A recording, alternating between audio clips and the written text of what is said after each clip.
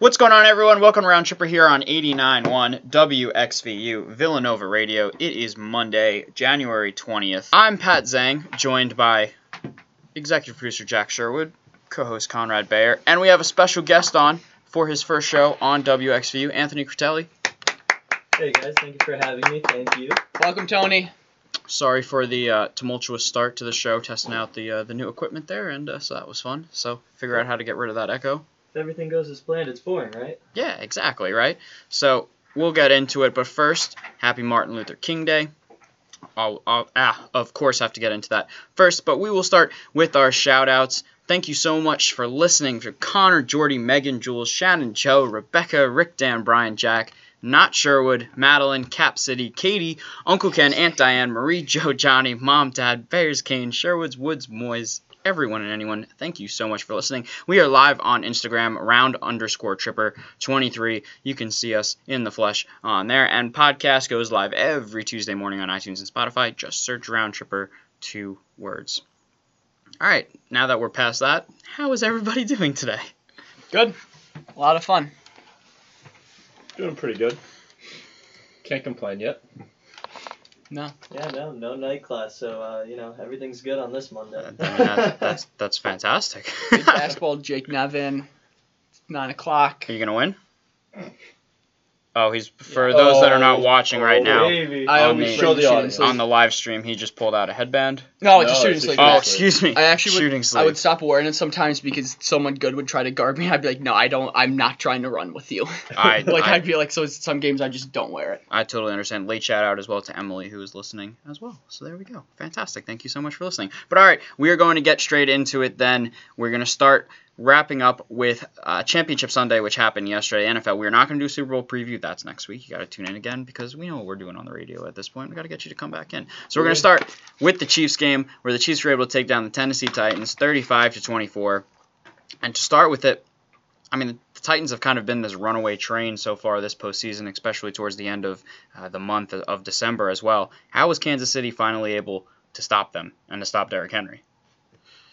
I think they're able to get a lead is if you look at the first 2 games, or like basically going back to, I think, week 15, even when the Titans played New Orleans, they kind of is ahead of lead, so they're able to run the ball, or it'd be week 16, is they're able to run the ball and burn clock. And since KC got up, is they kind of couldn't just hand the ball off to Derrick Henry 30 times in the second half and just eat up the time possession. And their defense stepped up after that 9-minute scoring drive that the Titans had at the end of the second quarter. Like, the defense kind of was like, okay, maybe we should stop this and not let the Titans literally take up a full quarter on a drive.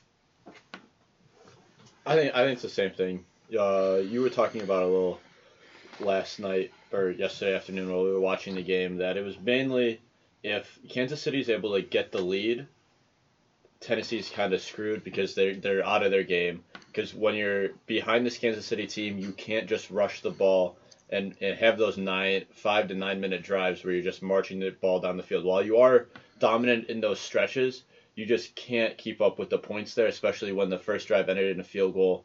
I believe 2 of their first 3 possessions ended in field goals for the Titans, which they haven't kicked a field goal. I believe it was in like 49 days or something at that point, because their kicking situation just hasn't been good. But once you do that and you let that Kansas City offense get going at the end of the first half, you can't really keep up with that, even with how good Derrick Henry is. You just aren't afforded the time that is needed for a Derrick Henry led offense. Yeah, and also I think, like, kind of building off of what you guys have said, like, Kansas City going in, there's one guy on the other team that you got to stop, and that's Henry. And I mean, to their credit, they held him to 61 total yards, where in the past couple of games he's gone over 100 rushing yards, and I think he's been setting a bunch of rushing records for the playoffs. So, I mean, that's just a testament to their defense as well. But also, it's Pat Mahomes and his defense, and you know what? Tennessee's built to control the clock and, kind of just dominate time of possession. And, Kansas City's a gunslinging team, so, you got to put up points somehow, and they just weren't able to do it. Yeah, and that's kind of where I'm going to go with this, and that I think Kansas City was able to slow Tennessee down because their best defense is their offense. Just how good that offense is, and that they can just score in chunks, they can score quickly, and it was just too much for Tennessee. Tennessee did not play poorly at all. I mean, people wanted to pile on Tannehill for the first 2 games for not having passing yards, which just wasn't his fault because they were able to pound the run. Yeah. But in this game, over 200 yards, 2 touchdowns, no interceptions. They didn't exactly play bad. It was that they went up against, that guy Patrick Mahomes, who's the best quarterback in the league, in my opinion, a generational talent, with 3 touchdowns through the air, another one on the ground, which we're going to get to in a second here. Kansas City is just that good right now, and especially on offense, I don't think there is a team in the league that can match what they can do on offense. Yes, Baltimore had more points on average than Kansas City this year, but as we saw, that can kind of get stifled a little bit. When Mahomes is in, I'm not sure you're stopping that Chiefs offense. Yeah, you really can't. After I think it was the first 2 possessions by Kansas City, kind of similar to what they did against Houston, they went 5 for 7 for touchdowns the rest of that game. And if Kansas City's doing that, like, you just can't stop them because Patrick Mahomes literally can just throw the ball wherever he wants, and then when you're trying to guard everybody, Tyreek Hill is just going to get open somehow just because he's the fastest guy in the field no matter who you're playing. But he can also run it a little bit, as you showed at that end of the first half. But you just can't stop a team like that, and basically I think any team running into that offense right now would have lost, no matter how well you're playing, if it's Brian Tannehill or anybody else. But it definitely wasn't Tannehill's fault. Yeah, like the best defense, I think what Pat said, is the offense, and that's the same thing. Is like, and that's what, as you would have needed the Rams from last year during that Monday Night Football game. Like, that's what you need to basically, you need to go in the game thinking, hey, we're going to put up 6 scores, and it needs to be 5 to 6 touchdowns, as you can't settle for field goals. And that's, No, absolutely. And then just sticking with that Kansas City offense, they built it to go with the new rules in the NFL. It's all speed and all skill guys around the perimeter. Sammy Watkins, guy hadn't caught a touchdown pass since week 1, goes off for the touchdown pass, the touchdown catch, 114 yards. Tyreek Hill, as Connor had said, just doing Tyreek Hill things, running past defenders. Damian Williams has got speed of his own. Darwin Thompson, they don't even really use, and he was a well-regarded rookie. And then you've got Travis Kelce, not your speed guy, but just a reliable target over the middle. This Kansas City offense is so good. So, kind of closing out the second quarter there, going into halftime, when Patrick Mahomes decided to scramble on a play that looked broken. Got down the sideline, made a couple men miss, spun back, got in the end zone to extend the Chiefs' lead at that point, or to give them the lead at that point. We're only 2 years in. We've got a Super Bowl to play. Thus far, though, is that the signature play of his career, or do you go back to the MVP season last year? I mean, so young in his career, like, you don't want to say it's his signature play, but I think that it's definitely... Subject to change. Subject to change. I think it's one of those plays, though, where he shows you that he has that, he's just built differently. He's like, this is my team. I'm going to do whatever I can to win this game, because, to be honest, he's been their leading rusher the last 2 games against Tennessee and against Houston. He's had 53 yards in both games, so... he's literally doing everything. He's passing it, he's running it. So, he has a variety of signature plays, but I definitely think that one's going to be, especially if they are able to win the Super Bowl, I think that's definitely going to be one people are going to remember on this playoff run. Yeah, I think that his signature play until now was the no-look throw, and that was what, what or either the no-look or the left-handed throw, either or, which are both incredible. But yeah, I think especially given the circumstances, it's granted it still was the end of the second quarter, but AFC Championship game, you're down. The offense is, I don't know if you can say struggling, because I don't think that offense can struggle. But, yeah, it was a broken play. Could have gone out of bounds 4 to 5 times. Could have gotten stripped at the goal line. There was 4 defenders surrounding him when he was inside the 5, and then still housed it, which was incredible. Yeah, I think it's a fantastic play, and you have to put it up there in a signature play just because it's the AFC Championship game. It means so much more than either that no look or the left-handed passes from last year. I think those 2 plays are more memorable. Like, I think this was a great run. He definitely made up from a broken play, was able to take a lot. But if I'm going back and I'm like, this is what makes Patrick Mahomes special, it's the no look pass where he just able to look at the defender completely out of the way, or the left-handed where it's like, what is he doing? Like, I think those stick out more to me, and that's what I'm going to remember more. But this is definitely up there because I believe those two, they were both regular season games, Yes, and this they is a playoff game, so it obviously adds more. But I'd still probably put those other two plays ahead of it. Yeah, I was kind of going to go there too, that all of these just show how ridiculous Yeah. of a talent Mahomes is and how different he is than just the regular breed of quarterback in the league. But I do give him the nod here as a signature play. And again, this, hopefully for him, will change in 2 weeks. So we'll see. Just a fun and off-the-beat question for this. But just his ability, we all know about the arm. He's got the strongest arm in the NFL. To be able to get to the weak side of the pocket, scroll up. Josh Allen. Josh Allen could throw a football through a brick wall, yes. Yeah, but Pat Pat. Mahomes maybe second. Close second. I don't know, Pat. I don't know. My fault for saying the one attribute that Josh Allen is very, very good at. But he's more accurate with the He's more accurate. Of course. I'll give him that. And doesn't lateral, right, at the end of crucial games? It worked out, though. It stopped the clock. Technically stopped the clock, so it's fine. He was really just trying to stop the clock. Yeah. It was a smart play. Well, here's the thing, though. Do you throw it left-handed or do no look, or do you do a no-look pitch behind your back? To I stop think the that's more clock impressive, in the yeah. playoffs. So I digress. I apologize. This is a pro Josh Allen podcast. Yeah. So I apologize for getting off. That was your subject. no, it's okay. But Anthony was bringing up running the ball before, and that's what we'll move into with this final question about the Chiefs. They don't have a running game right now. They simply do not. It has been Mahomes. Can they succeed in the Super Bowl against a stout 49ers defense without being able to run the ball? I think so. I think it's almost because that 49ers front seven, especially that their D line is so good. I don't think anybody besides maybe Derrick Henry will be able to do really anything against that. So it kind of takes away and makes a one-dimensional team even more one-dimensional because you're not even going to get really anybody. You're not going to get Williams to break probably anything against that team. So I'm not sure, because it's such a strength of the 49ers, I'm not sure how it's going to affect that game that much because I think the game plan, no matter what, would be, all right, we have Patrick Mahomes, let's throw the ball all over the field. I think you do have to be scared, though, because, Richard Sherman had the best year for a cornerback. If you look at, Pro Football Focus statistics, I think he allowed, the lowest completion percentage on the season when targeted. So, I don't think he's going to shadow Tyreek Hill.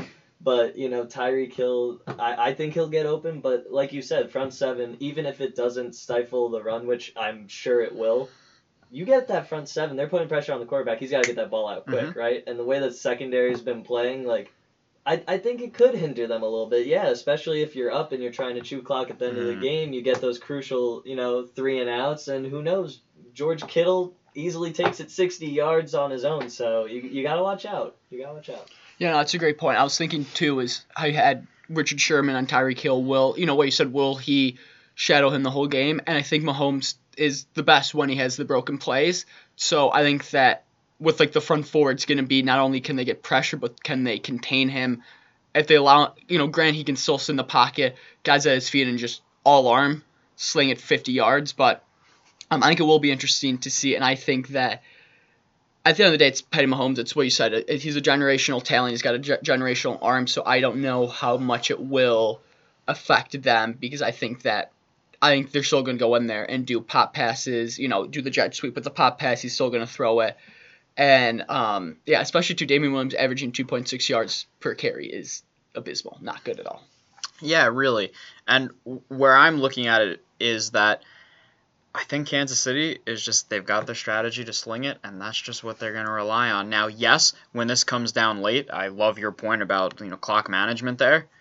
It may be more beneficial for them to just try to throw some quick routes than try to run the ball here if they need a first down. Because, yes, obviously if you're trying to chew clock, just run the ball. But are they going to be able to get any effective yardage out of that? I don't think they're going to be able to. San Francisco is so quick and so athletic up front. That's going to be a real problem. So I think you're going to see Kansas City sling it. And you know what? It's in Miami. So as long as you're getting the weather conditions that's normally in Miami, Yeah. it's going to be perfect for Mahomes to be able to sit back there and throw it 40 times. So I do think you're going to see Kansas City with a little bit of an advantage there. But moving into a team that ran the ball a heck of a lot on Sunday, San Francisco 49ers took down the Green Bay Packers 37-20 for a victory. Probably the happiest day of Conrad's season. Yeah. Yeah, I would say so after Yeah. the Bears season. Yeah, Dedicated to Conrad. Game ball to Conrad. yeah, exactly. He was thrilled to see that franchise go down. But as I just have on the show sheet, Raheem Mostert, period? Raheem Mostert, yes. I picked him up in my fantasy league, I think week 15, and the guy since week 15 has been phenomenal. And, I think that group of running backs is just incredible. You have Raheem Mostert. Unfortunately, Tevin Coleman got a little banged up. Got He's injured, questionable, so Poor I Dan. like having multiple ones for change of pace, but you still have Matt Breida. And the guy rushed the ball for 30 times for 220 yards, 4 touchdowns. And Green Bay's front seven is no slouch. No, that's the best part of their defense. They have Zadarius Smith. They have a bunch of really good players. So, I'm impressed with him, man. I really think he's going to be something special. Yeah, I'm just really impressed by this San Francisco team. They were just able to just kind of manhandle that Green Bay team, especially in the first half. Second half kind of let Aaron Rodgers kind of do some stuff. But they really just committed to that running game, almost like the Titans usually did it throughout the rest of the postseason until yesterday. And just once they got the lead, they're like, we have a great running game, great offensive line, a great tight end in George Kittle that can block fantastically, and just really like, we're going to do this. We know Garoppolo has had an up and down season, and people are starting to question him. So let's not put it in his hands, but let's let him just limit the amount of mistakes he can make so that this team has the best chance of making to the Super Bowl. And we'll see if their game plan changes for the next game, but it's phenomenal that they're able to run the ball like that. Yeah, it was incredible. It was, especially too, I look at they were up, San Francisco was up 3-0, or maybe 0-0 in his third 7. Shotgun just handed off to him, and he was just shot out of a cannon and scored. And it's just, when you can do that on third down, especially too, KC doesn't have that great of a defense, so it will be interesting. And also too, they use the most motion out of any team in the NFL. So by just putting that eye candy out there, it kind of forces the linebackers, forces the safeties to, look somewhere else. And then all of a sudden you hand it off to Moser, you hand it off to Coleman, off to Breida, and it's, smooth sailing from there. Yeah, and possibly the most damning part about it for the Packers, or just the most impressive part for the 49ers, was when they got the interception on Aaron Rodgers with about a minute left in the first half. San Francisco didn't throw it. They ran it twice with Mostert, and he got him in from about 30 yards out on just 2 runs. So you would think they'd have some urgency there and try to throw the ball around, but Mostert still was able to gash that defense. Now, on Mostert, this is his 5th team, so he's bounced around the league. Browns, Ravens, Dolphins, Bears. I'm sorry, had to be mentioned. 49ers brought him in. Do you know who brought him in? Chip Kelly.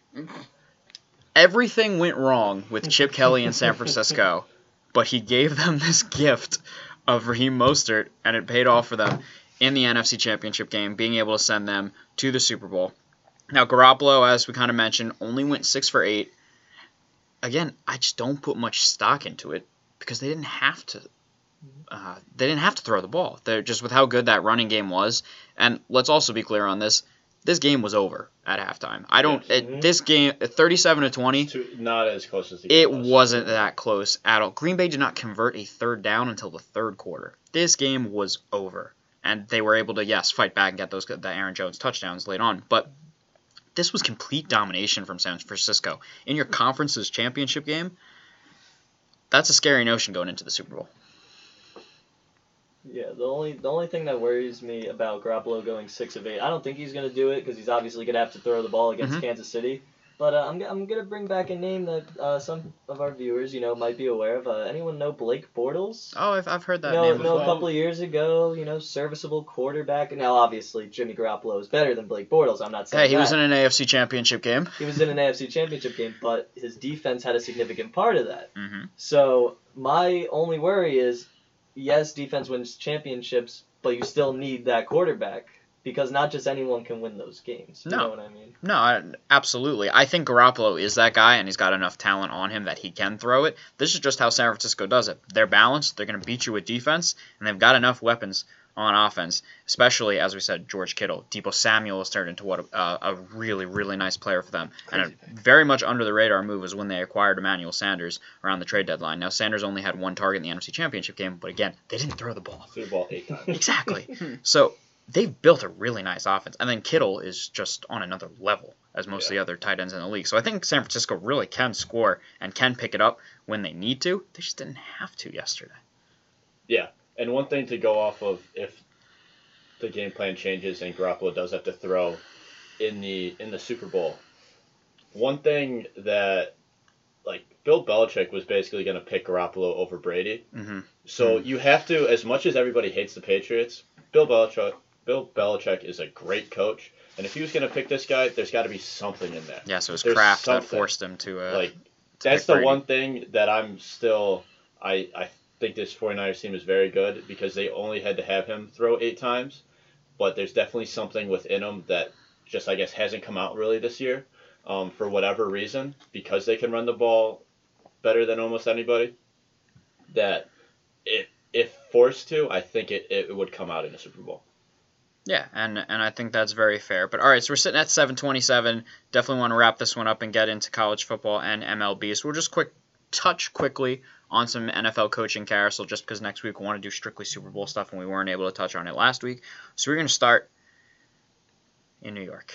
Or New Jersey, however you want to look at it, with the New York Football Giants hiring their new head coach in Joe Judge. We're just going to say a couple lines on each coach, but we'll spend a little bit more time on Judge here because we've got myself and Anthony here. And what did you think of the hire?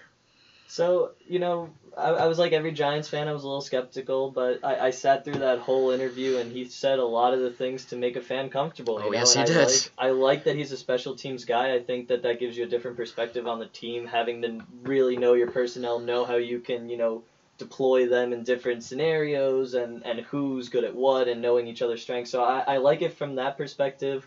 But, as a Giants fan, you got to prove it to me first, because we have had, this is our third head coach in 5 seasons. So, I'm cautiously optimistic, though.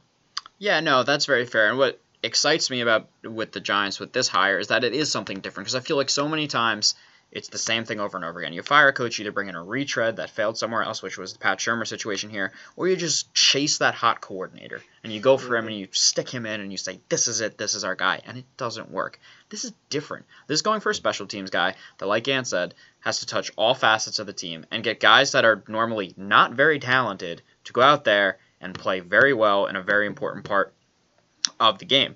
Also, I really like that he's not going to be calling plays on the sideline. He's going to do his job as a head coach and be that CEO and walk around and deal with the players during the game for game management. Let your offensive coordinator handle the offense. Let your defensive coordinator handle the defense. You work on clock management and making sure your guys are ready to go out there. I love that. You don't see that very often anymore. So many of these coaches take that coordinator role with them, and I think it kind of clouds what they're able to do. The other thing with Judge, as we said, inexperienced, first head coaching job. I like what he did hiring Jason Garrett. I think it's smart. It's a guy that knows the NFC East. It's a guy that's had very good offenses for a while. Surrounding himself with that, I think will really work, especially, obviously, we all know Plan A, Plan B, and Plan C for the New York Giants is developing Daniel Jones. And then on defense, took more of a risk with Patrick Graham and the young, kind of unproven defensive coordinator coming over from Miami. So we'll see what happens there. He went inexperienced. But overall, it's exciting. And that's something the Giants haven't had, especially for coaching, in a while. Is there anything you two wanted to touch on before we move on to the other coaches just very quickly? Yeah, I was just going to say there's a lot of special teams that have a lot of NFL coaches that have special teams experience. John Harbaugh, that comes straight to the top of the head. Bill Belichick did it before he moved to a defensive coordinator role. And then obviously for me, the Bills is Marv Levy, who led the Bills to the 4 Super Bowls, got his starting gig as special teams coach. So it definitely is what you guys said. It's just a different perspective. Yeah, it is, which I think that's a great hire. I think it's kind of the same thing. Like, special teams guys look at it differently. They have to look at everybody on the team, not just the offense, the defensive guys. And then what you said about he's not calling plays, I really like that. I think too many coaches take on that pressure, and then they kind of forget about that other half of the ball, or they just forget about their half of the ball because they're dealing with the head coaching stuff. I think it's really good to be able to just look at it from like the top floor and just deal with, let's make sure everything's just going well as a team, not as an offense or a defense. Yeah, sure, and that's very, very fair. And we've been very complimentary of Judge, and I think, listen, he's earned it from what he said and what he's done so far since he's gotten this job. But also, no one knows much about Joe Judge, as we Yes. said going into it. That's how he opened his press conference with people don't know much about me. I'm going to talk about who I am, which I thought was actually very genuine and very, very helpful with it. So we'll see where that goes from there. All right, we'll do what do you think, a sentence or two for each of us on these coaches just to go through this so we have time to get through the rest. Mike McCarthy in Dallas. I'll use one word. Safe. Retweet. Same. But I think it's smart. I'll put it that way, Yeah, too. it's smart. I think it's a good upgrade on Jason Garrett, who didn't work for 10 years. But it'll be interesting because his offense did get worse towards his later part of the career with Green Bay. So there's that.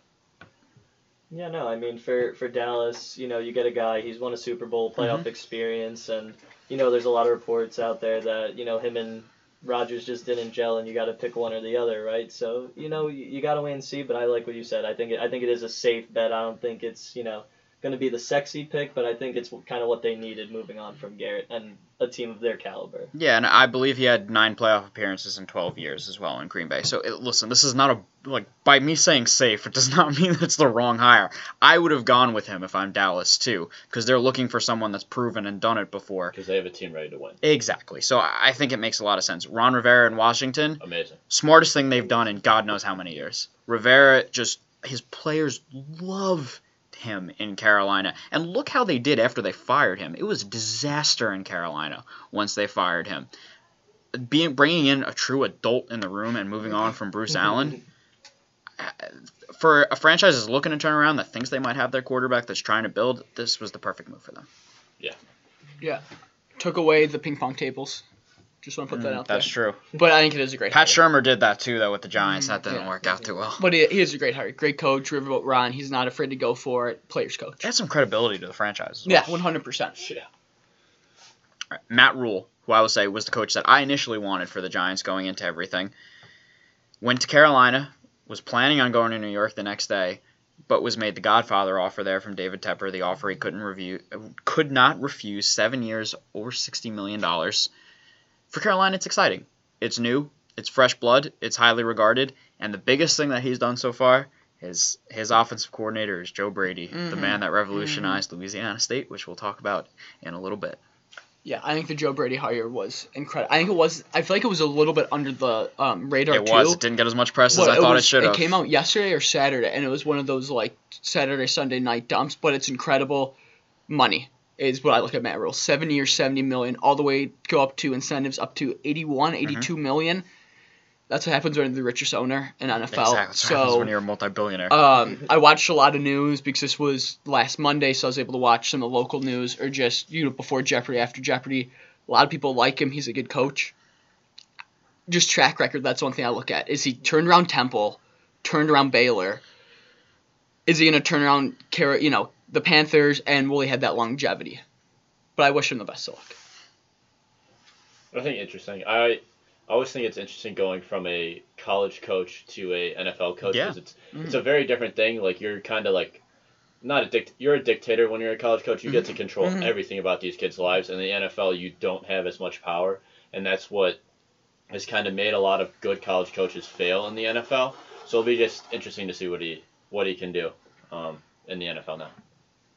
And I'm playing the wait and see game, Sure. because like you said, even as a Giants fan, the Matt Rule name was floating around there, and I'll be honest, I've never heard of the guy. I had to look up who he was. But he does have a track record, like Jack said, of turning around teams. So I think you got to give the guy the benefit of the doubt. He's got Christian McCaffrey. He's got some pieces there. I'm curious to see what they do with Cam Newton. So wish him the best and see what happens. Just jumping off that, Kuechly retiring. I know we can get into that obviously later, but that takes a huge hit especially when you're rebuilding everything. Because what you said, you've got CMC on the offense, you had Kuechly on the defense, but it kind of is a little tough to lose that anchor, obviously regardless. Yeah, absolutely. But as we said, rebuilt Temple, rebuilt Baylor. Exciting coach. Very interesting now with the 7th pick in the draft, what they do at quarterback. That could be fun. But again, a crazy amount of money to give someone that's never coached in the NFL before. So it will be very interesting to watch. And then just quickly on Kevin Stefanski, he was highly regarded. He finished second in the Browns coaching kind of interviews last year when they went with Freddie Kitchens.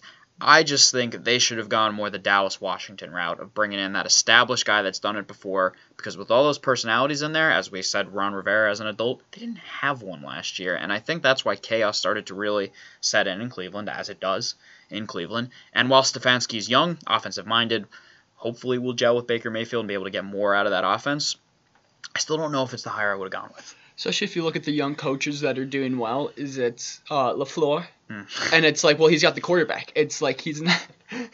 It's like he did well because he had the quarterback. Especially too, like I think that I would look at Josh McDaniels. Obviously, go on and on about that. He had the chance in Denver when what was that 10 4 that was 14 years. I think that was when we were in 6th grade. So he's got that. He had that chance. You know, and he's ready to go and do it again. I probably would have gone with him when he said established, offensive minded, gone out there, helped Baker. I feel like it might be like kind of like the similar thing this coming year again for the Browns. Yeah, anything you guys want to hit on Stefanski or? Such a Browns hire. Yeah, I think it's such a bad hire. Just especially coming right off of because he was the Vikings OC and how they just got embarrassed in San Francisco literally the day before he was hired. And it was between him. He didn't show a lot of creativity in that game, I will say that. And the defensive coordinator, I forget his name, of San Francisco. Between them. Saleh, yes. And he just embarrassed him. Mm-hmm. So, first off, why do you pick the guy that just lost?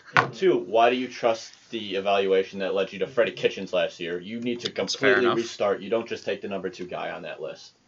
And like you were saying, he's not going to be able to control the personalities in that locker room because... Let's be honest, the Vikings had a little bit of problem with that this year. They had Kirk Cousins having to go on his radio show to apologize to everybody to get anything to work. That's very fair. And that's with Kirk Cousins as your starting quarterback, not Baker Mayfield, who's going to do even more media. And he's still doing media, which is ridiculous. He's done every commercial. You don't love the progressive commercials? Yeah. But yeah, I think it's such a Browns hire. It's not going to work. There's no chance this works out. And I'm so with Conrad. I think it was a horrible hire, especially since there were reports coming out that it was between Stefanski and Saleh, the defensive coordinator. I think how do you not hire the guy who took a defense that was part of a 3-13 team, makes them one of the, watching them one of the best defenses we've seen in recent years over at least the last 5 years. I would have went there. I think Saleh is a little more of a, kind of like we touched on, like a dictator. He's kind of got that grit about him. But yeah, no, I mean, Stephon Diggs was crazy. You can't control Stephon Diggs. You're not going to be able to control Dell, and we got to see what happens with him in the law. Oh, yeah, I think he's the had a charges fun got week. dropped. They did. Yeah. Okay, so But LSU's still under investigation for his little stunt he pulled on the field as well. So let's hope he could keep Odell from spanking any more police officers. Or giving money to college athletes on national television. That would be ideal. Well, also too, as my dad said, what the hire was last week. He said, well, if you're offensive coordinator and offense is supposed to be your thing, the day before you put up 84 yards against, granted, the very good, defense, but it still, that's, No, happen. That's fair. And it really does shock me that either Robert Saleh and Eric Bieniemy, the offensive coordinator for the Kansas City Chiefs, did not get one of these jobs coming out of it. And Urban's still holding out for the Notre Dame job. I was waiting until the end to say that. Urban's waiting for the USC job, which they're bringing back Clay Helton this year. They'll fire him mid-season. They'll have an interim coach. Urban Meyer will be the coach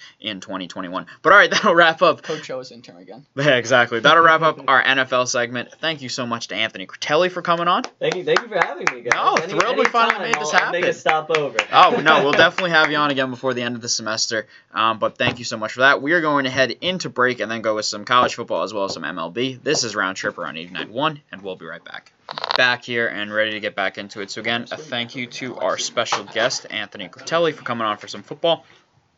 But we are going to move into some college football now and combine it with Major League Baseball here. As that football segment went very long, but you know what?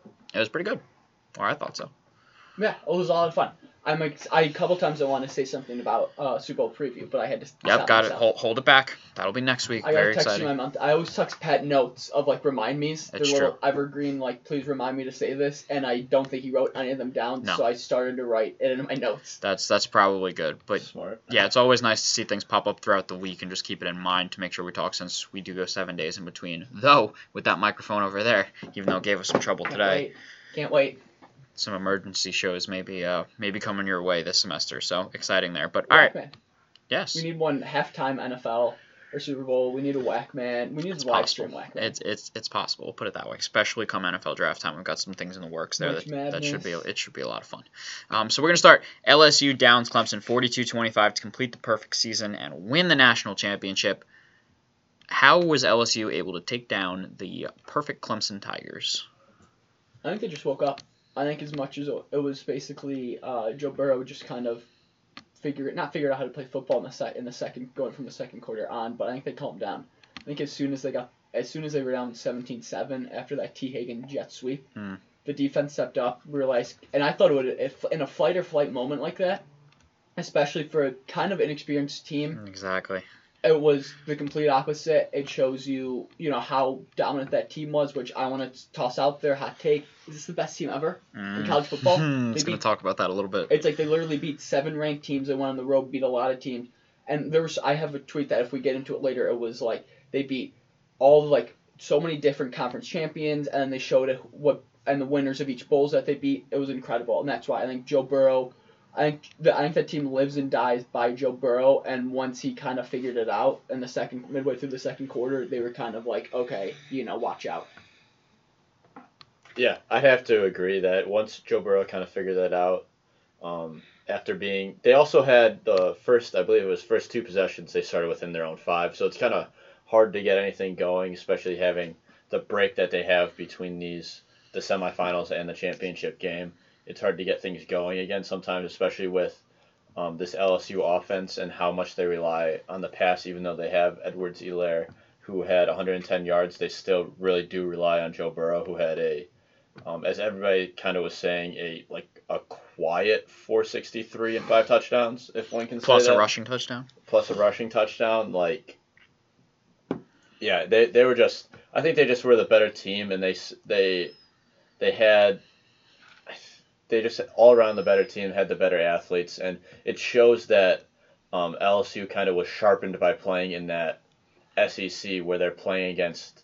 Clemson's defense is very good, but most defense in the SEC are faster, a little better at certain things, and just by playing against that competition instead of the Clemson playing the ACC, I think that's really what came in, because they were so confident, because they were like they went toe to toe with Alabama, we went toe to toe with everybody in the SEC, and with that confidence, they never really got worried and were able to show that even after a poor start, they could still get things going. Yeah, sure. And before I get into it, if you're listening, thank you, Mr. Bradley, very much for the retweet about the show being live. Very much appreciate all of your support. Who was Mr. Bradley No, just retweeted Mr. the link. Bradley? Yeah, so He's hopefully, listening? I don't know if he's listening, but he Bradley, wait retweeted the until my hot link. takes for tomorrow in class. Yes, I did the homework. I did the homework too, so we'll see you. I did. We'll see. Yeah, our engineer over there. We'll see you tomorrow morning. But thank you for that. Hopefully you hear this, but thank you for your support. How LSU was able to beat Clemson. I mean, think about it. Trevor Lawrence, the guy had never lost a game in his career. He didn't throw a touchdown pass in this game. Yeah. It was 0-0 with it. He did fumble late on. He did have a rushing touchdown, but Clemson's damage was really done on the ground. And yes, they jumped out to that 17-7 lead, and as Sherwood kind of alluded to, my money on that point would probably be on the team that had won 29 games in a row at that point. But that's how good this LSU team was, that Burrow was just able to lead them back on his way to a 6-touchdown performance. Some stats that Sherwood was kind of alluding to before I actually have in front of me. So, I'm trying to find it. yeah, no, don't worry. LSU finished with wins against 7 teams that were ranked in the final AP Top 25 poll, including each of the top 4 teams in the preseason poll, which were Clemson, Alabama, Georgia, and Oklahoma. They are the only team to ever do that. And so now, to go with their margin of victory from the final AP poll, number 2, Clemson by 17. Number 4, Georgia by 27. Number 6, Florida by 14. Number 7, Oklahoma by 35. Number 8, Alabama by 5. Number 14, Auburn by 3. Number 25, Texas by 7. That is remarkable. And there's just no team, at least in our lifetime, that's been able to stack up against that. Now, the only team that I was able to find that did something similar to that, with doing some research, was the 1995 Nebraska team. Oh, that was good with Scott Frost. Yes, which averaged over 53 points per game, beat 4 of the final top 9 teams by an average of 31 points, and a 62-24 win over number 2 Florida to win the national title. That's the only team that compares to this. That is how good this LSU team was. I found the tweet. So LSU opponents won the ACC, Big 12, SEC East. So, because they played in the national or SEC final. Orange Bowl, Fiesta Bowl, Sugar Bowl, Citrus Bowl, Alamo Bowl, and Texas Bowl. So, obviously those last couple aren't that great. but like if you beating basically 2 out of the top, beating basically 3 on the top tier Power 5 conference is incredible. Then you're basically beating 2 teams in like the BCS Bowl, New Year's Day 6 bowl games as well. That's incredible. Yeah, absolutely. So that's on LSU. Then moving into Burrow. We'll stick with kind of along the same line. Did Joe Burrow just have the greatest season ever by a college quarterback? He might Close to have. it. He might Yeah. have. How many interceptions did he throw? Like I feel like How many interceptions? interceptions. 6. It was like 6? Oh yeah, no. It was I think the most dominant second half of the season. Obviously the most dominant in big time games, like putting up what you said, it was a quiet 463 Yeah. yards if that's possible. He broke literally every single college football playoff passing record per game in the first half against Oklahoma. Granted, take that as you will with that defense. But yeah, it was incredible. He scored the rushing touchdown. He took a couple of big pops too. There was times against Bama where it was Auburn on the left sideline. I remember vividly just took up right underneath the chin, went straight in the benches, got right back up, and was like, okay, boys, let's go. Yeah, no, you're absolutely right. And the other thing that LSU did really well in this game was they stretched the field on Clemson. They threw deep a lot, and they were able to get a lot of big plays out of it. When Clemson more was kind of a kill you by 1,000 paper cuts, LSU just went at them and was able to take advantage of that. Conrad, Joe Burrow. He's just one of the best seasons he had. Was it 65, 66 total 65 total touchdowns, 60 Total. passing, 5 rushing. and the 6 interceptions, like that's just amazing. A 76% completion percentage, 5,671 yards, like that's just remarkable. And especially again, like to say in that conference too, with playing Auburn, Alabama, Georgia, all those guys, it's just absurd to think about. No, it really is. So more on Burrow. He has to be in the argument for greatest college season ever by a college quarterback if you're not putting him at number 1, which he very well may be. Going back to that notion that they beat 4 of the top 5, these were the stats he had against the 4 out of the top 5 teams in the country. 4-0. 424 yards passing per game on average, 19 touchdowns, 0 interceptions, 72% completion percentage, 10.3 yards per attempt, QBRs out of 100, he had a 97.6. He didn't pile on against Little Sisters of the Poor. He played the toughest schedule in the country, and he dominated them. He won a national championship. He won the Heisman Trophy. He set the record for most passing touchdowns in a season, number 2 all-time in completion percentage, number 3 all-time in passing yards. It's the greatest season ever by a college quarterback.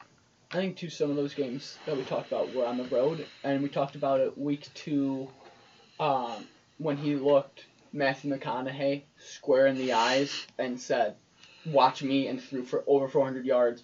They were down, or they were up by 3, tide was completely turning toward Texas, third down, and hit the guy on the drag route for the touchdown. Granted, some of that was catch and run, but yeah, he did. It was incredible. It's like the places he won in, you'd be lucky. The big games that he won, as a college football fan, you would hope to win one of those games, not 6 or 7 of them. Not every single time. Yeah, you went literally. It's kind of like, okay, when is this going to run out? When is this? Do you want to switch spots so you're closer? Yes. All right. Yeah, but it was incredible. Yeah, so we've got a little bit of shuffling going on in the studio, which is absolutely fine. Technical problems. My computer's gonna die. Yeah, no, you're totally I was fine. doing homework at some point today. Whoa, What? good No. student. Good student. Proud of you. Stupid class. So we'll skip that other one. And Sherwood, do you have some breaking news? Breaking news: Felipe Franks I saw that. is going to Arkansas, staying in the ACC or SEC. Also, breaking news: as of 10 days ago, my main man Jamie Newman from Wake Forest going to Georgia. I wish you the best of luck, Jamie. Yes, people are saying that Jack Sherwood is the reason he had to leave Wake Forest. I loved him. It was incredible. He had some great comebacks. Just had some things to say about him in the stands of the game of the century, He correct? had to. I'm not gonna. He had to step up at NC State. He had to beat Duke. Had a great comeback against Memphis. Couple great comebacks this year. I wish him the best of luck. Should have been Heisman contention. Not gonna. But it will be interesting. I wish him the best of luck. I think that he will get a lot of national media, which he kind of is that dual threat quarterback. He's 6'4", he's thick, he can throw it, he can also run.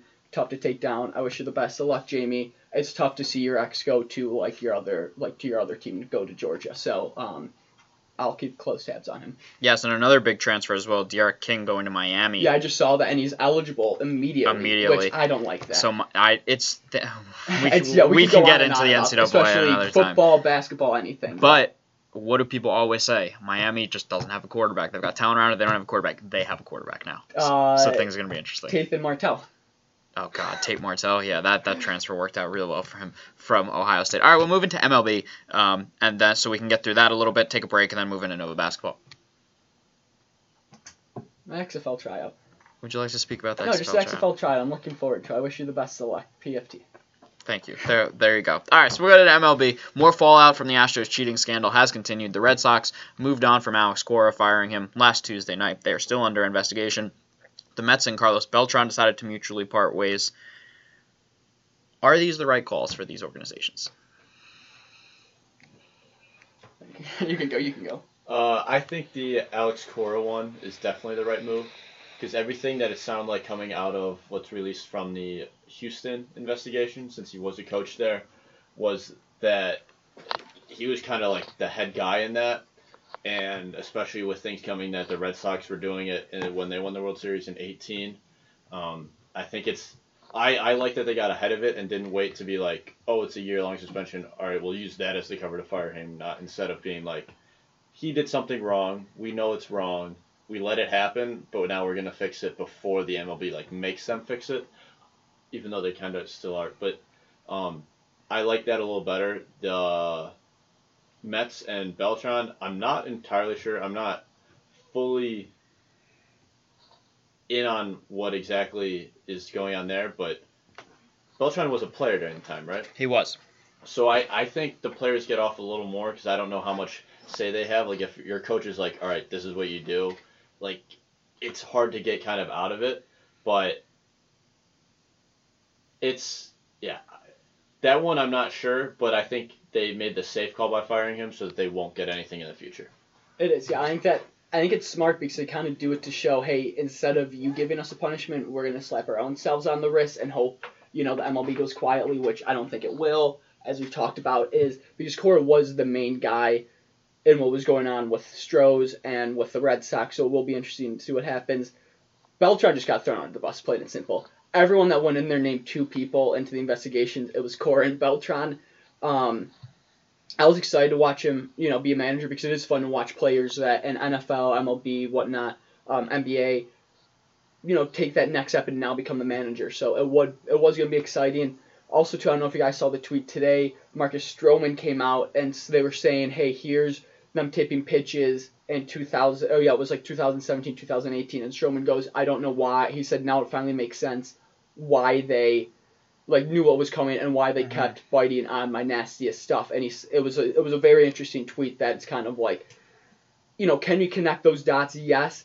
Are they completely connected? It's a little bit of a stretch, but it is kind of fun to be like, hey, this is why we lost. This is why, they shelled me for 11 runs in 3 innings and whatnot. Yeah, absolutely. On the Red Sox with Cora, I do think it's something that they had to do because reports were coming out, especially from Heyman, that Cora was going to get a suspension like A.J. Hinch, if not more, and it was probably going to be worse because Cora was implicated as the main man, as the bench coach of the Astros when this was going on, and has brought some sort of system over to Boston Red Sox, who are currently under investigation for it right now. So something was going to hit him. So I totally understand the Red Sox moving on. They were going to lose their manager for at least a year, if not more. It's kind of tough to just wait on a manager to come back. You'd rather just move in a different direction there. With the Mets and Beltran, it was what it is it plays up to the media and to pressure that people are going to give on them. It's a weak move because Carlos Beltran, as we said, was a player at the time. Also from MLB, shocking is that they named Beltran is the only player named in the report.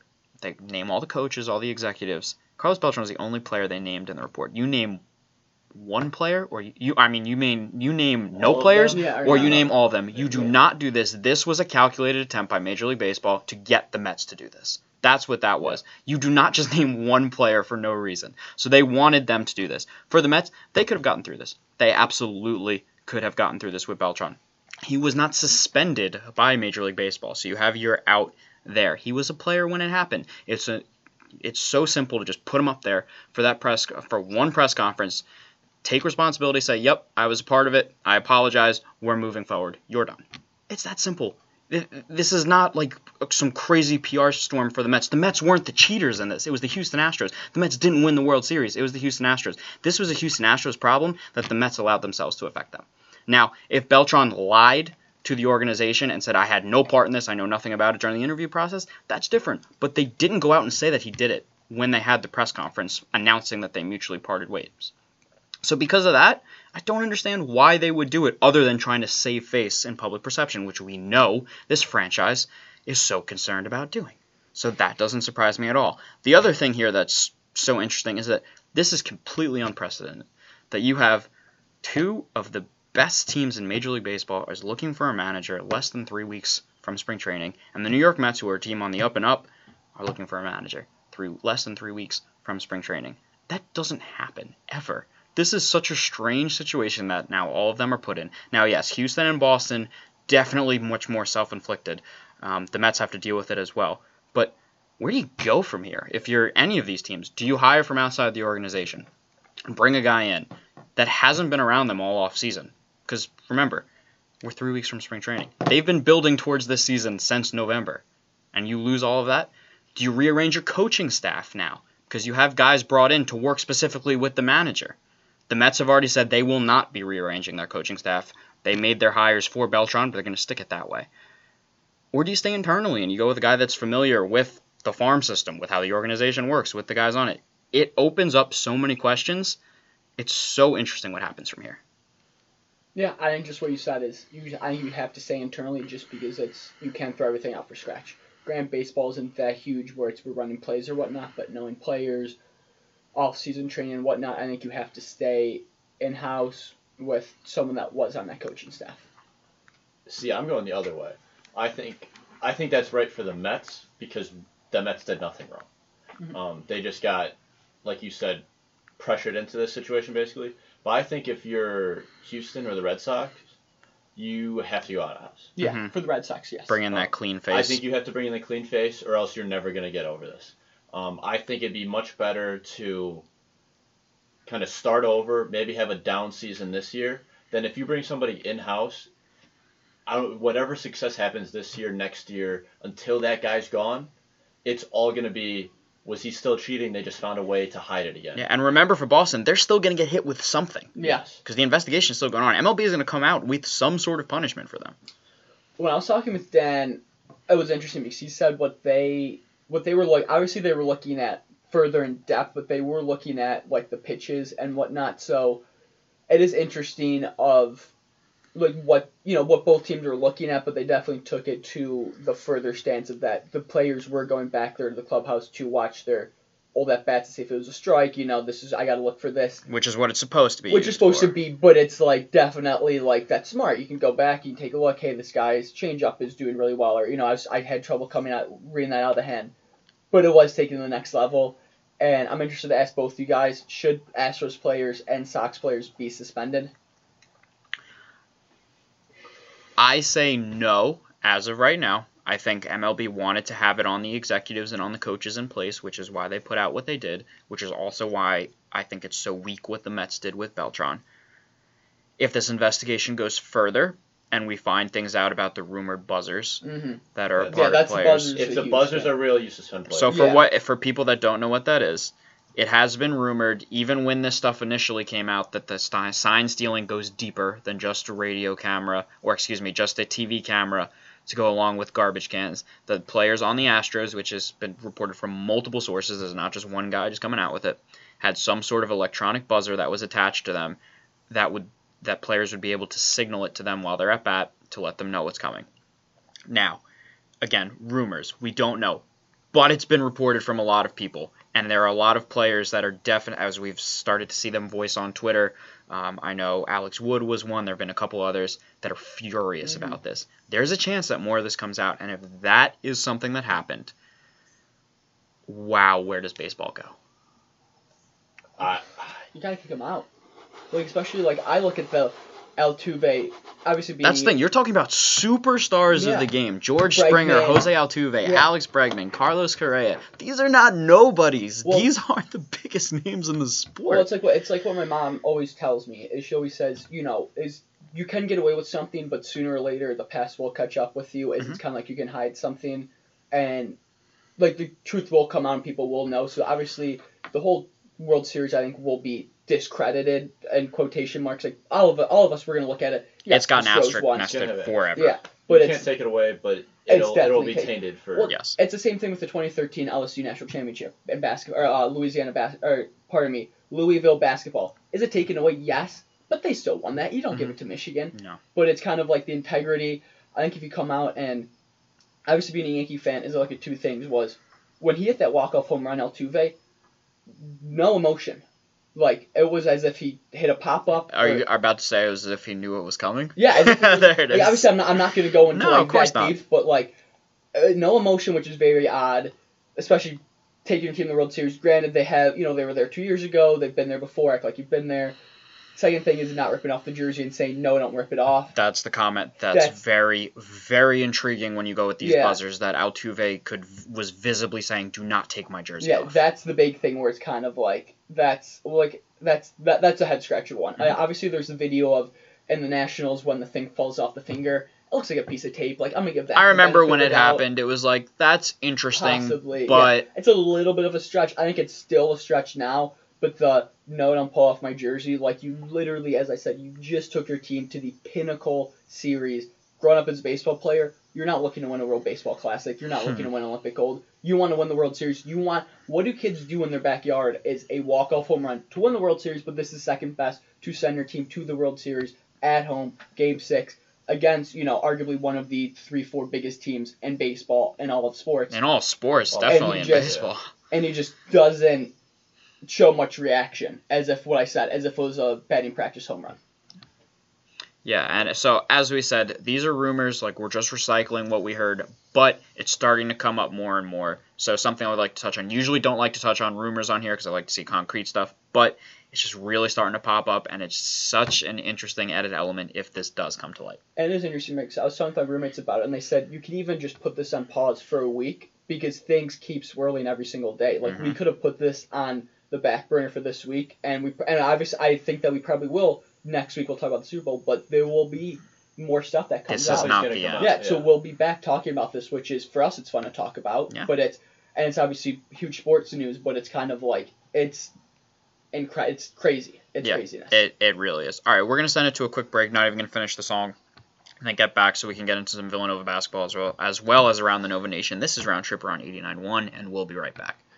Back here to finish up on Round Tripper. Really, really solid discussion there on some college football and some MLB. We're going to get into some Villanova basketball here. Nova basketball coming off a 2-0 week through survival. I'll put it that way, with wins over UConn and DePaul. Yeah, 79-75 overtime win against DePaul, 61-55 win against UConn. I called both of them on play-by-play, which was obviously a great time. Thank you to Sean Malady, Pat Kapoor, and Luke Lynch for doing it along with me. Jack Sherwood will be joining that list in a couple weeks. February 1st, noon. Wells Fargo Center, Creighton. Oh. Battle of the OLGs. You're going to call a game? He's going to do color with me, yeah. Wow. Yeah, it's exciting. I'm going to talk. I thought I was doing... Pretty important. Wait. Pat and I agreed on... I was doing play-by-play. He was doing color. He was actually my stats guy. Yeah, I'm actually not even going to talk. It's just going to be just me. It's just... Oh, so it's like I'm on the... Yeah, exactly. But no, you like the experience, right? Yeah, I know it moved quickly, but... I don't... Yeah, It's not for everybody. If anybody was thinking, it's very hard. I listened to Pat's tape and I was like, wow. Thank you. He was literally painting... He was Picasso on the radio, just painting a picture. One day. Hopefully. But, all right, so we'll get into it. Villanova up to number 9 in the AP poll. Jeremiah Robinson-Earl was named Big East Freshman of the Week. There have been 10 Big East Freshmen of the Week. Villanova has 7 of them. Justin Moore with 4. Robinson-Earl adding 3. Kind of with the being 2 games, it's kind of tough to break down one of them. So what I'll go into first is Colin Gillespie. Gillespie has taken his fair share of criticism from everywhere. I've done it as well. This season, he has been on another world. Gillespie has been every bit of a leader that this team needed, but not only with off the court, on the court as well, especially against DePaul. He willed them to that win against DePaul when they blew a 10-point lead with about 3.5 minutes left. Gillespie finished with 21 points, 4 assists, which you might say, okay, that's a good game. It's not a great game. He went 9 of 10 from the foul line when DePaul just kept on hacking Villanova and setting them to the foul line and trying to get into this game. That's a big-time performance from a big-time player that this program really relies on. You remind me a little bit of Phil Booth last year, where obviously there was the VU Hoops article that was is it in yet? Is with the inbounding. With the inbounding. And it's that's just a hilarious article, but shout out to the VU Hoops guys who are fantastic. But we don't. It feels like we don't have that many inbounds plays. It just seems like it's a lot of ISO, and I felt like last year was kind of like Phil Booth, posting someone up, and now Gillespie's kind of taking that role where he is taking charge of the team when it gets to crunch time, and it's incredible what you said. Going back to the Baylor game was, if you could say, this coming out party, even though he had a national championship to his name, he had a lot, he played played very well over 2 years, and this year he's 100% taken the huge step that we needed him to. Definitely. If he wants to make it to the NBA, to make it to the show, there is obviously another substantial leap he has to take, but he still has another year and a half. But he has been someone, when we've talked about it as friends in the dorms and, on this radio show and at games, is we need, where was that experience going to come from? Samuels, Cosby Roundtree, Gillespie. It's been Gillespie, and it's been awesome. It's been very fun to watch. Yeah, no, he's had a fantastic year, and I know I usually get on him a lot, but he's, especially like you said in that DePaul game, he kind of really took over in that second half. Really was able to not only knock down the free throws, but going 4 of 8 from 3 was really big, because we needed all of those, especially those last 3 minutes where they really tried to give it away. And he did his best. Even without the inbounds play, it's always kind of for him, and everybody knows it's going to him. He is able to find every once in a while to find it, even though it seems like the play calling is making it as hard as you can to inbound the ball. He's able to figure that out, and really with Crosby Roundtree not really getting a lot of playing time because he's kind of taking a step back, and Samuel's he's doing his role, but it's really nothing more than that. You can see he leads the team with emotion and stuff, but Colin's really able to take charge with handling the ball, getting everybody else involved with the 4 assists, that he's actually done a fantastic job and has done so much better than I thought he would be able to do. Yeah, I agree. And Samuel's actually another player that I want to look at. Kind of went back between if I'm going to go Samuels or Robinson earlier. But Samuel's over the last 2 games it's really exemplar or personified what makes him so important to Villanova, because no, he's not a great player. But what he does very well, and that he seems to continue to pop up in clutch spots. I mean, think of that Kansas game. Yeah. He beat UConn here with he drove to the lane, finger roll, drew the foul, and went to the line for the end one, and then with a 3 to ice it. He's popping up. He's getting steals, 7 steals in the last 2 games from him. Defensively, he has been playing out of this world for them. 6 rebounds, 5 rebounds, 19 points, 15 points. This is the type of Jermaine Samuels that is the perfect role player to what makes this Villanova team so dangerous. Because when he's pitching in like that and then can add 15 to 19, which he's not going to do every night, especially the 19 range. He can put in that 10 to 15, but 19 was a very good scoring effort from him, especially the fact he went 4 of 6 from beyond the arc, which Danny Hurley in his press conference after said Villanova has a lot of poison. You have to pick your poison, and he decided to pick as a game plan going into it, letting Samuel shoot from 3. He just knocked him down in this game. Samuels has been playing very, very well lately.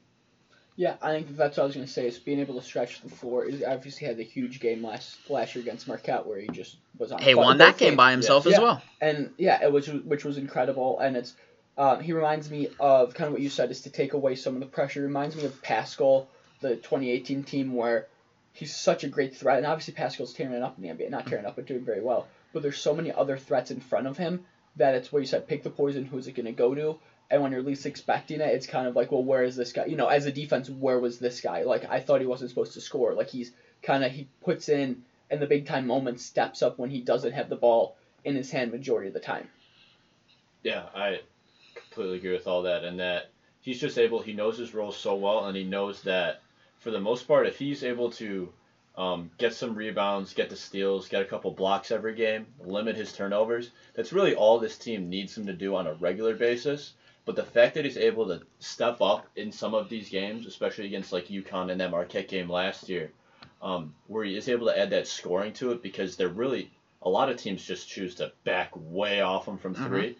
And when he's able to hit the shot, he just has to do it with confidence, which he lacks a lot of the time. But you can start to see it's happened more and more this year, where you can see him in games. Oh, I'm confident. I'm gonna step into this one. Let's see what happens. And when he does that, he's able to do it, and he does it just enough that this team is just so much better because he's on the team. And he gets a lot of stuff because a lot of the time he can't hit a three. But then there's these couple of games a year where he really is able to just do it and wins you a game you didn't think you were able to pull off. I think he's also smart. He's very smart in the sense that if he doesn't have it there and he's taking the three and they give him space, he's not going to pull it. He's not going to like, I remember they said Marcus Howard never sees a shot he doesn't like. That's a fact. And it's like the same with Jermaine Samuels is the complete opposite. He's like, hey, if I'm hot, I'm going to pull the trigger. He did that a little bit in the Big East tournament and during the 2 games we had in the March Madness. But this year it's kind of been like, hey, if I don't have it today, there's 4 other guys on this court that it's not me basketball, which huge credit to obviously the Villanova basketball system, but even more credit to, for a young athlete like that to recognize and be, hey, this is a team sport. Yeah, and it shows the difference of the teams as well, just comparing with Marcus Howard. Howard actually has to do that with this Marquette team this year with the Hauser brothers leaving. And I mean, he dropped 42 over the weekend, as Marcus Howard does. Just a special, special talent. With Samuels, he's just a part of the cog here in Villanova, and a very important cog to be able to make this whole machine work. We'll go into what we liked, what we didn't like from the week, just to finish up with some Villanova basketball before we move into Nova Nation. I'll start for what we liked. Just to go with the cliche, it was the attitude this week. Villanova was in 2 close games, and even though it's close, they just seem to be able to pull it out while these other teams panic, especially UConn down the stretch, that had an opportunity to win that game, probably should have won that game. And then Tariq Gilbert threw the no-look pass into the post with under a minute left that ended up being a turnover.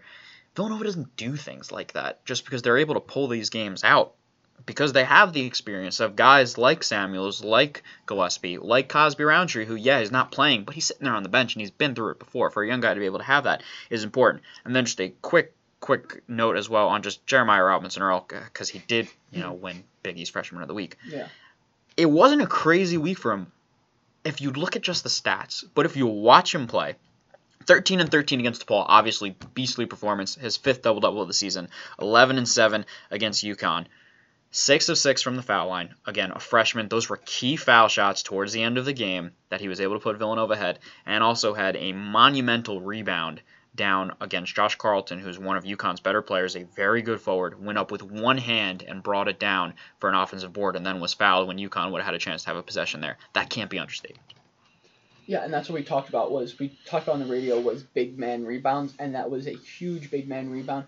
Also, too, I'm not going to lie, whenever I see that Nova Nation post or men's basketball posts about fill in the blank winning Rookie of the Year or Rookie of the Week, I'm kind of surprised because it's all part of one moving, like engine, one moving, what would that be? I'm trying to blank on the word, but just they're part of the team, is everyone feeds off of each other, and that's what I like, is that, and what you said too, is when push came to shove, is they stood up, and that's, I feel like in our 4 years so far, and once in close games like that, in single-digit games, we've won probably about 95% of them, and that's coaching. And I told my mom that once we beat Kansas at home was, if you look at any game in the biggest of moments, Big East championships, Final Four games against the number 1 team, games against teams that you might not get up to against DePaul, against UConn. When push comes to shove, they're ready to go. And they really are. That's exactly what I love. What I don't like is turnovers. We're trying to fix that, but I think that it's hey, it's kind of like, we're chugging along. We're doing very well. We're up to 9 in the polls. Not many things that, that you were, honestly, I'm grasping at straws for things I didn't like. Yeah, I'd go with the thing that I guess kind of you've both said is that even with these being 2, I don't want to say like lesser teams, but not as highly profiled as like a Marquette of Kansas. It's not Butler tomorrow. It's not Butler. Yeah. That these were way closer than they should have been, and they know it should have been blowouts in both of these games. Because everybody knows what you're supposed to do going into a game. And then when it turned out that that's not what's going to happen, it didn't seem like they panicked. they maybe had a couple plays, a couple possessions here or there where they had stupid turnovers. Especially against DePaul late. Yeah, especially against DePaul in the last 2 minutes. Of regulation. Overtime, they went back to normal. It looked they were able to stay kind of composed and did figure out in the end, which is always a sign of a good team, that they're able to do that when everything's going wrong. They figure the one thing that goes right and keep doing it. And the thing I don't like is they should have blown out both these teams. That's fair enough. They should have. Yes. So a home game awaits against number 14 Butler tomorrow night at the Finneran Pavilion. Butler coming off 2 straight losses, a big game in their schedule, especially because Marquette coming up at the weekend for them as well. This is a crucial stretch for the Bulldogs, who have been fantastic this season. And then a trip to Providence on Saturday, which any trip to the Dunk is not easy. Providence is playing much better. So, I mean, what more do you want us to say? It's the Big East this year. It's Villanova. It's going to be tough. But conference in America. Two good games. Yes, I completely agree. Do we want to do predictions quickly for tomorrow's game?